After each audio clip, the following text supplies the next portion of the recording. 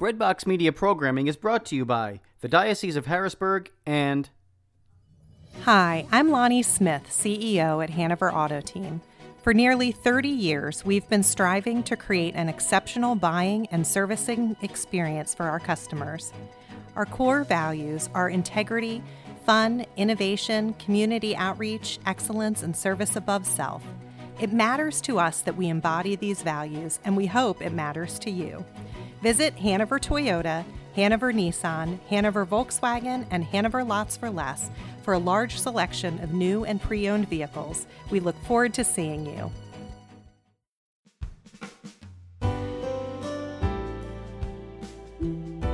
Hi, I'm Sister Geraldine Schmidt, and you're listening to Musings from a Catholic Evangelist. On the third Sunday of Easter, we read the Gospel from Luke that's proclaimed the road to Emmaus. I'm going to read to you the first two paragraphs of that Gospel and reflect on it. Now, that same day, two of them were going to a village called Emmaus, about 7 miles from Jerusalem. They were talking with each other about everything that had happened.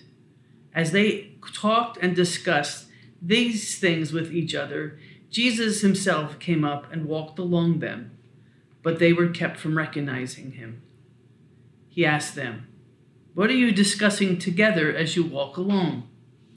They stood still, their faces downcast.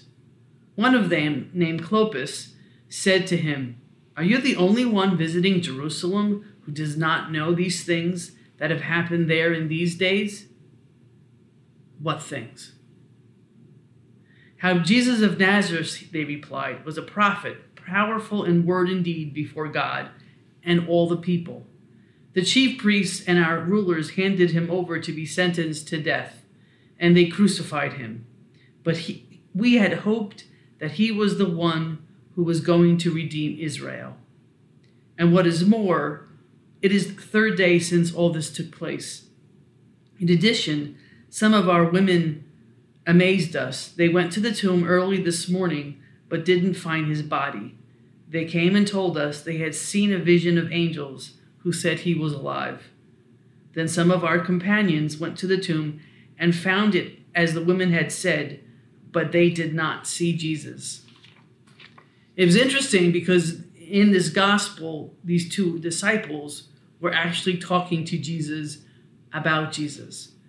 But can't you hear their concern, their fear, their hunger for a back to normal? I often think whether or not they lived in Emmaus, and because they were disciples of Jesus, they followed Jesus, and at his death, they were hungering for a back to normal. They were hungering to go back to their lives before they met Jesus. But once you meet Jesus, you can't go back. Your life has changed. Think about that in reality to our circumstances now. We can't go back. This is a new normal people talk about, a new normal with social distancing, a new normal with face masks, a new normal washing hands, a new normal. But part of that new normal, the gift of that new normal, is to own the virtue of courage. That's a gift of the Holy Spirit that's going to come to us in Pentecost. The gift of courage. The courage to go out and to work.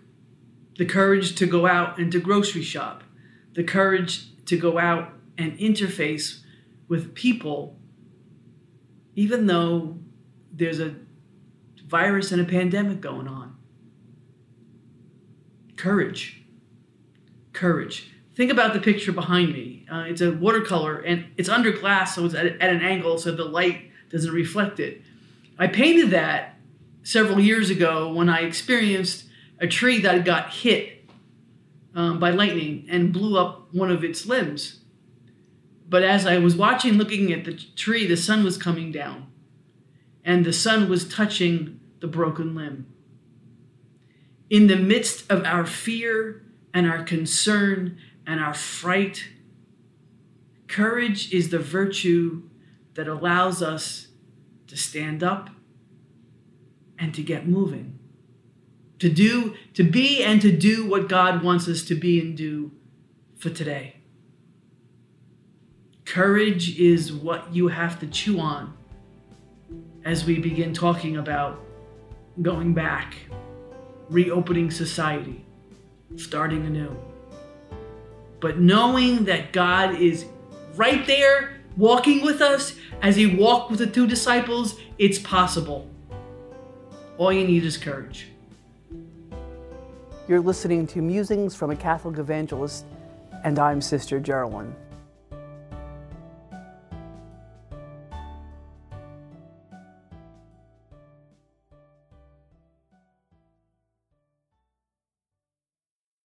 Breadbox Media programming is brought to you by. Have you ever been put on the spot and asked to explain or defend Catholic teaching on sensitive topics such as abortion, same-sex marriage, or the Eucharist? What to Say and How to Say It is a straightforward and practical resource by Brandon Vogt, best-selling and award-winning author of Why I Am Catholic, and You Should Be Too. He offers essential tools for articulating even the most contentious aspects of your Catholic faith with clarity and confidence. You can get a copy of this important new book at AveMariaPress.com. Use code TALKFAITH to get 25% off your copy today.